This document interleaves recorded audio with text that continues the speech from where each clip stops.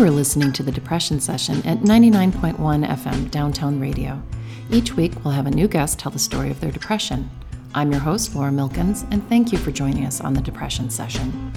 Just a note for my listeners, I want to make sure you understand that this is a show about depression, and some of the content can be triggering, so please take care of yourself if something on the show brings up difficult feelings, and seek professional help if you need it. Thank you. Hello, welcome to the Depression Session. This is Laura. We're at the top of the hour with KTDT, Downtown Radio. I have with me in the studio today Dr. Mark McMahon. He's an entrepreneur and founder of 70offdental.com. He's going to be joining us and telling us the story of depression. But first, I thought I'd talk about holiday blues. I don't know how many of you have experienced holiday blues this year, but it's very, very typical. We have so many expectations built into the holidays. I think that's a big component of it. You know, there's all the old childhood stuff that maybe you never worked out. Most of us have at least some of it. Some of us have more than others. And everybody gets together, or on the other end of the spectrum, you can't get together with family, or you decide not to get together with family. And no matter how you celebrate the holidays, I think it's a really hard time for most people. We were talking at the dinner table on Christmas Eve, my brother, my mom, and I, about mincemeat pies, actually. I'd heard on the radio that mincemeat pies were a really big deal. The reason they were was that in the Middle Ages, you would eat salted pork and bread every day for every meal pretty much. And that the mincemeat pie was the Ferrari of pies, right? You'd put in your spices, all the innards and exciting meats that maybe you didn't eat the rest of the year. You'd put in currants and all of these, like the most expensive sugar, all the most expensive things you had would go into this pie and be mixed in, and you put it in a crust and bake it in the oven. And so when it came out, it was like an exciting and delicate meal. Well, that made us remember our Aunt Marjorie, who was my grandmother's aunt. So it was my great aunt. And she used to make the most wonderful pies. I actually don't remember them. I was a little bit too little. She died when I was 5. I remember her paper dolls. I remember she had all these paper dolls from the 20s and 40s, 20s, 30s, 40s that I still have and I've used in my artwork. They're just wonderful. But I always think of Aunt Marjorie as the original feminist. She worked at Texas A&M. She was the first female professor at Texas A&M, and she taught woodshop. Which is kind of amazing, in her era to be the first and to be teaching woodshop. She was a wonderful woodworker, and then in later years she was a librarian and was the reference librarian at the big library in downtown Grand Rapids. And she never married. She didn't wear combat boots, but she was a suffragette. She never married. She helped raise my grandmother for a little while. My grandmother went to stay with her in Daytona in Florida. And I remember when my grandmother was ill, just asking her things about her life, wanting to know things before we lost her. And she told stories of being down there and playing with the other kids on the beach. And she'd been ill, so she'd been sent to stay with her aunt in a warmer climate than Michigan. So the mincemeat pie that she used to make, my brother said, no, it was wretched. Like, it was awful. But if you think of like where it came from and how luxurious it would have been, but that all her other pies were delicious. And that my Aunt Mary picked up the mantle after Aunt Marjorie. And actually my aunt is named Mary Marjorie, so she's named after my great aunt. And she'd picked up the mantle and started making pies every year. So when I talked to her on the phone this year, I said, did you make pies? And she said, I did. I actually had so much pie left over from Thanksgiving that I froze one and had a birthday pie, because her birthday's at Christmas time, and then made more pies for Christmas as well. And I've been thinking about this idea of a pie, taking all the richest things in life and putting them all in one thing and wrapping it up and baking it in the oven. I feel like that's part of the problem with the holidays. I have done nothing but eat sweets, exercise very little because it's been freezing cold here in Tucson. I don't know if anybody noticed, but it's freezing cold. It was down in the 20s last night. And it's almost this like huge expectations are put into this pie. All this rich food and drink and parties and get-togethers and family and all the love and the Christmas decorations and Christmas shopping all put into this pie like it's overload. Then you wrap it up, you bake it up, and you serve it up on Christmas morning. And it's exhausting. I only had one meltdown. Well, no, maybe two, but I had one big, I was quite snippy with my mom all day on Christmas Eve because we'd been shopping for days. And I don't know, I was just being a Scrooge, just being so mean to her. No, she said it wasn't that bad, but I just was snippy and irritable. And then my boyfriend called me up and he said, "Can you come Christmas shopping with me? I haven't gotten anything for my brother." And I went, "No, I can't go shopping." And then I rethought it because last year his family got me gifts and I wasn't sure what Dan had gotten for them. So there's all this guilt. So you throw a little more guilt into the pie with all of the rich ingredients. I think that's maybe the innards. Throw those innards in there. And I said, "Well, no, I should come with you because I didn't go shopping with them last year. I don't even know what he got them." And they got me like a nice necklace and homemade earrings and just so thoughtful. So I went shopping with them. And, but before we went shopping, I went over to his house and bawled my eyes out. I just sobbed and I don't know. It's just like, there's this funny thing that happens when you put so much into one event. You put all the richest things in there and wrap it up in some butter and flour and salt and stick it in a hot oven of expectation and desire and then stick it in the oven. It's just like, and then, Christmas morning came and, the cry was really good. I probably cried for 40 minutes and he was very sweet and just let me cry. Only got defensive once. and I wouldn't call it's for me, it wasn't exactly holiday blues. I can't say that I was blue. I know he was. And so I felt kind of, again, like here I am being mean to my mom and crying to my boyfriend, who's the one who's missing his family. It felt very selfish and just, but this is it. This is the mincemeat pie of the holidays. Throw it all in there and put on some heat. And then we got up on Christmas morning. My boyfriend, Dan, is not feeling well this week. He didn't want to eat anything, but he got up with us and had a green juice. And we had a lovely breakfast and it was calm and quiet and just the four of us, my brother, my mom, and Dan. We all love each other. It's my little family here in Tucson. My mom comes down in the winter and my brother moved down after his divorce. And after my dad died, I realized part of my grief was there are so few people in the world that love me like that. There are so few people in the world who would visit me in prison if I killed people. Not that I'm going to, but, if you just put the extreme twist on it, how many people love you unconditionally, like really unconditionally, like no matter what you do or who you are or where you go. And there they were, around the table with me, and it was incredibly dear.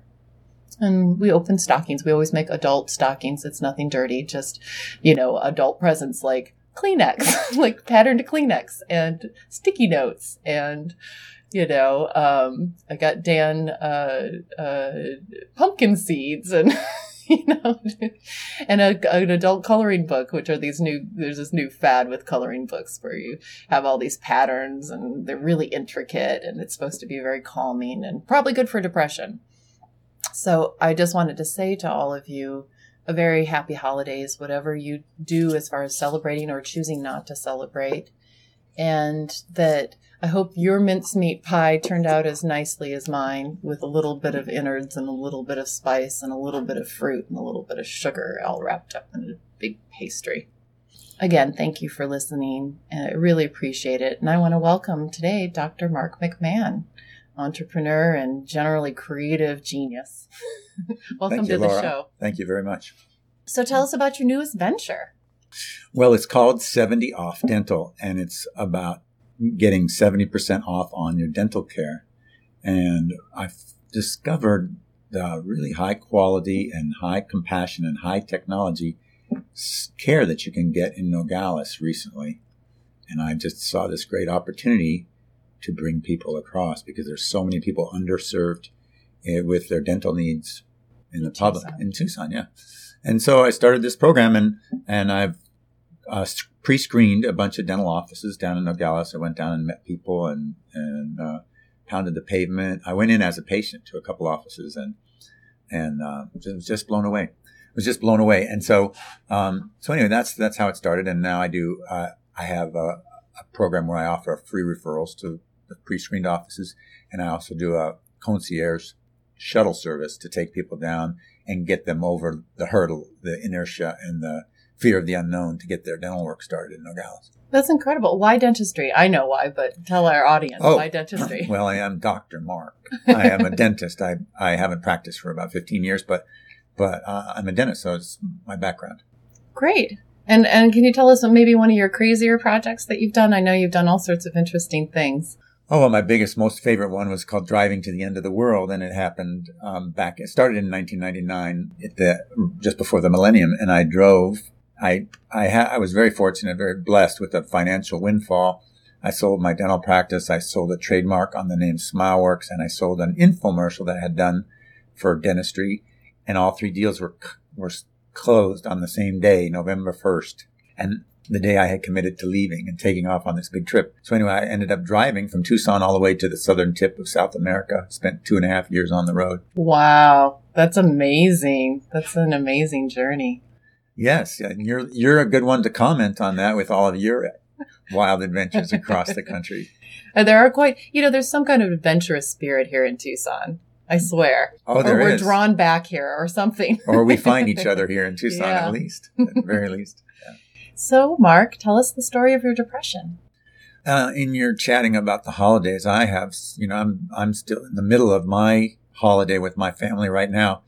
I have a number of family visiting, and some of them are leaving today and over the next couple of days. So I've really been in the thick of it. And last night, it really kind of hit me. I was with family members and winding down from Christmas a little bit. And I just didn't want to be there. I just was like, get me out of here, and I feel there's many dynamics going on. One is I'm so blessed. I'm so blessed with family, with friends, with finances. And, it's like, I don't deserve to be whining like this, And the other thing is I've done so much personal growth work, my own self. Why can't I pull myself out of this and make myself feel better? But I think that, one of the things that I've noticed is that I don't like to call it depression. I call it life because there's cycles in life and there's just ups and downs. I think everybody experiences them and everybody handles them in different ways. Like the awkwardness and uncomfortableness that I feel, I think a lot of people in my family feel it and they mask it with alcohol. Not everybody in my family drinks, but we're Irish and I have alcoholism in my family, but most of them do. And so, I don't like to drink too much. I do. I have a beer now and then, but I prefer not to. And so I have to deal with the awkward feelings that everybody else deals, just pounds down some wine or beer. I deal with it in a different way. And I don't. So anyway, that's a little bit of my story about my holiday struggles. And again, I feel like, who am I to whine about this? Because I'm so blessed with such a great family, and I'm a tall white male, and I'm a privileged person in this society in so many ways. But I think the thing that I've noticed over the course of my life is that I do have these cycles, and some of them are on a daily basis. Like over a couple of days, I can be I can be ecstatic about a project that I'm working on, and be just on top of the world and thrilled with what I'm doing. And I have really big goals. I just get big ideas and I want to do something really cool and really big. And then all of a sudden, something happens and I'm inside a paper bag and I can't even punch my way out. And I'm thinking, wow, what was I thinking? I'm never going to be able to do that. And so I go into a down period where I can't do anything. I can't even, and the things that I've learned to do in those periods are, number one is to realize that it's a phase. It's hard when you're in the down phase to realize that you're in a down phase. And number two is, that I can still take action in spite of my emotional state. So, and I don't have to, I can take a nap and I can take a break for a day or two. Then there's a bigger phase, a bigger cycle in my life that's usually months or years where and it relates to being excited about a project also, where I get to a point where I can see the vision that I've come up with that I want to manifest starts to get really clear and like, yeah, this is possible. And then I don't want to do it anymore because it's not exciting anymore, because it's doable or it's 80% done and I just chuck it. And somehow I find a way to just let all the steam go out of it and find something new. And that's part of my temperament, and it's okay. But financially, it doesn't work that well if I don't find a way to if what I'm doing is for financial gain on some level, which usually they are, but not, some artistic merit or artistic benefits or what's the word I'm looking for? I'm doing it for artistic reasons, partly, but still, in order to keep pursuing other artistic projects, I have to make some money to keep them going. So anyway, those are some of the things that I've dealt with in my life. And another thing is that I don't often share. People who know me well or work with me, they kind of get to know some of these cycles, but a lot of people assume that I am just lucky and everything that everything I touch turns to gold, but it really doesn't. I mean, when I think about the big successes I've had, there've been a few, been so many others, so many more failures in my life than there have been big wins. And I can focus on the big wins and share the big wins, and it makes me sound like a rock star sometimes. But it's just like batting averages, it's like it's been so many more strikeouts than there have been home runs. So there's something else I was going to talk about. Oh yeah. The other thing that happens with me in these cycles is that I always think that there's going to be something that's going to clear this all up for me. Someday, this feeling of these down feelings I'm going to find a way to get rid of them completely. And so when I'm on a high, I think, yeah, it worked. I'm done with that. And so there's this trap on the highs and there's a trap in the lows. The trap in the highs is that it's over completely and that it's never going to happen again. And then when it does, boom, oh my God, it's here again. And then when you're down low, knowing that it seems like it should be easy to remind yourself, hey, you've been here before, you're going to ride this out. But it never feels that way. It's hard to find those thoughts when you're down there. I mean, I really relate to a lot of your story, Mark. I think that those moments of, this is it, I'm happy, I'm never going to be low again. I really relate to that. And I think that I don't know if there are people who are depressed and they just stay there for years and years and years. I know there are people who are depressed and stay there for years and years, but when you're out of it, it feels like, what was that? I'm okay, now I'm great. Everything's great. I mean, that's when I was first depressed, I didn't even recognize it was depression. The first time I felt depressed, which was after my dad died and the grief had cleared off and I still felt, and I thought, oh, well, this is the first time I've really been depressed. But when I look back, I was like, oh, and I started to trace all these times that I had been isolating, and I call it hibernating, isolating, depressed, not going out, not doing anything, bare minimum.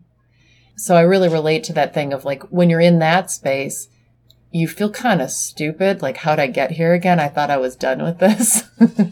Yeah, one other aspect that's in my life right now is my sister, who's 11 months older than me. She's in an Alzheimer's home. She has some form of dementia, and she's pretty far advanced. And I'm here in Tucson, and I'm fortunate that I don't have a full-time job. Most of my siblings are pretty busy with their families or their jobs and stuff. So I'm really the only one who goes to visit her. And I think that takes a lot out of me. And I don't give myself space to, I don't know. I mean, it's like, I want to pat myself on the back for doing it, but I also need to give myself emotional space somehow, give myself, and realize that it does take some time. It takes something out of me on an emotional level, being with her, every day, because I don't know how else to say it, but there's an energy exchange that's only one way, I guess is the best way to say it. And I keep thinking, oh, well, it's going to be easier and easier as I go there more often. It'll be less of but it's not. It's, it hasn't gotten that much easier.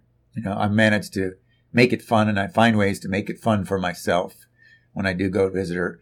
But I think there still is this underlying energy drain. Yeah. And just, this is kind of the theme I feel here, which is we always hope to figure out a way past those dark moments and to not have them anymore. Or like, well, I'm seeing my sister on a regular basis. I should figure out a way that it's not so draining. And you can't. Like, it's even, you could lie to yourself or say, oh, it's fine, I'm doing fine. But it is draining. It is, it is an energy exchange. Like, everything's an energy exchange. I feel really strongly related to that because my grandfather had Alzheimer's, and I didn't feel it. I'd go see him and I could see he was declining, but I wasn't his caretaker. I wasn't I wasn't regular visit. I was the far away family member. I didn't have to every day go over. Like, my aunt really supported my grandmother during that time and went over and had meals with them and brought her kids and, made it bearable, because just watching your loved one decline in that way, it's heart-wrenching. It's just, my grandmother ended up joining a support group because she needed support. She needed somebody who knew exactly what she was going through and not to put a nice face on it. Yeah. Yeah, there's a lot of caregivers who work there, and it's a lot of them are very compassionate, but it's still different when it's a job and you're choosing to go and they're not your grandma or your sister or whatever. Yeah, when it's your family, it's different. Yeah. And that's kind of the theme of the holidays. Who we are is so wrapped up in our family and our family dynamics. And my brother and I jokingly said, okay, I said, you get dad, I get mom. Like, as when they get older, you take care of dad, I'll take care of mom. And as it turns out, my dad remarried and was farther away. And my brother and it didn't end up being a caretaking situation. My stepmother did a lot of caretaking for him when he was dying. And even before that, before we knew how ill he was, she'd been taking care of him. She was a physical therapy assistant, so she had some medical training and, just took care of him. And with my mom, I will most likely take care of her. Who knows? She might live to be 105 and healthy, given my family. Taking care of you instead. Huh? Yeah, exactly. Yeah. And the other thing I wanted to relate to with what you were talking about earlier was the people see your successes, and that's the thing we tell people about. But how many misses are there along the way? And of course, I think that is the story of success. And we can take Donald Trump. How many businesses has he failed versus how many businesses that he succeeded at? That, like, success, our cultural success and personal success and business success is filled with rejections. That is what success is. It's just getting through rejection. Yeah. And somehow coping with because it's like fallout afterward, especially if you put your heart into something. There's a lot of fallout afterward and disappointment. And I do the same thing. When I wrap up a project, I don't ever want to look at it again. And I'm not interested in it. I lose that steam. There's like 12 things I meant to do with all the projects I finished. That you didn't accomplish? That I didn't accomplish. Like I finished the project to a certain degree, and I had 12 other things I was planning to do when I wrapped it up. And instead, I curl into the fetal position for a few weeks and then like have low expectations for myself. And, But you find a way to close it with some positive closure, positive momentum. Yeah. Yeah. And some not. Some I just stopped doing it. I think that most people wouldn't know that about me or know that about you. They see the things you accomplish, and those are the things we tell people. We don't tell them about that great project that we got halfway through, and then like I've undone paintings in my house right now. Yeah, something that you spent 7 months working on and never really got out of the box and never really shared with people, or certainly don't want to tell them, I had this really great idea that I put a lot of time and energy into and then didn't finish. Yeah, and it's still a really great idea. Yeah. If only. I sometimes feel like it's all my unborn children. And with artwork, I years ago was much more of a physical artist. I made paintings and drawings and sculptures and quilts and handmade paper projects. I did all these different mediums. I was really drawn to process pieces. And so many of them went into boxes, and many of them I never finished. And I was living in New Hampshire, and we were working on an old farmhouse, and we'd gotten this huge dumpster. I mean, one of those mega dumpsters to just throw things in as we were doing construction. And I got my boyfriend to take pictures of my artwork and then throw them in the dumpster.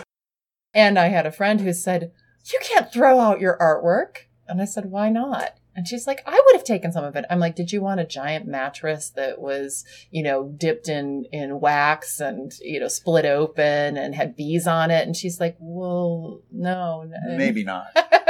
And I'm like, "That was a, not great piece. I don't need to keep it, and it's huge." And I just threw everything. I took pictures of them, so I had documentation, but I just chucked them all in the dumpster. And more than one person was like, "You can't do that." And I'm like, I can. I don't need like that idea of the things that you do, the things that you accomplish are really the ones that it's not, who you're identified with in a public way as an artist or an entrepreneur are the ones that are clearly successful. And nobody needs to see all the other ones. I don't feel like anybody needs to know those. Yeah. And this time of year, I think it is also a time of reflection coming up on the new year. Do you have any reflections and things that you're coming up on that you want to share? Well, I'm kind of excited about this project 70 Off Dental, and I have another project that I won't go into because I'm approaching both of them a little bit differently than I have over the past few years. Past few years, I've seemed to had a lot of projects that I took on as sort of the CEO and the main driving force. I didn't get any. I only got to a certain point, and it seemed like I had some kind of a blind spot that was preventing me from taking a critical step forward, involving more people, getting it out in a bigger way. So I'm doing these two projects differently, and I'm actually working with another company, a guy who has a project, and I'm working as an associate or as an affiliate rather than as the boss. I'm probably going to be a part owner, but I'm not going to be the boss, and that's going to be a big shift for me. And letting somebody else carry a little of the weight. A lot of the weight. Yeah. And then with the 70 Off Dental project, I'm approaching it a little bit different than I have, in that it's not an artistic project. There's nothing there. Helping people is the big thing. Serving people, getting people to get their teeth fixed, and using some of my talents from my previous life in a different way than I have in the past. So I'm excited. Yeah. I think a lot of talented people have those ups and the downs and those cycles. And I like that you said that it was just part of life. Indeed. All right. Thank you so much for joining us. And thanks for all of you for joining us here on the Depression Session. See you next week. Again, I want to mention that if you found some of the content of today's show triggering, please seek professional help. And worst case scenario, call 911 if you're feeling like you might hurt yourself or others. I'm not a licensed therapist, and this show and the station are not endorsing any remedies or products. The purpose of this show is to destigmatize depression through storytelling. You can find a link to mental health services on downtownradio.org on the About KTDT page. You've been listening to The Depression Session on Downtown Radio with music by Septa Helix. Find us on Facebook at The Depression Session Podcast. Thank you.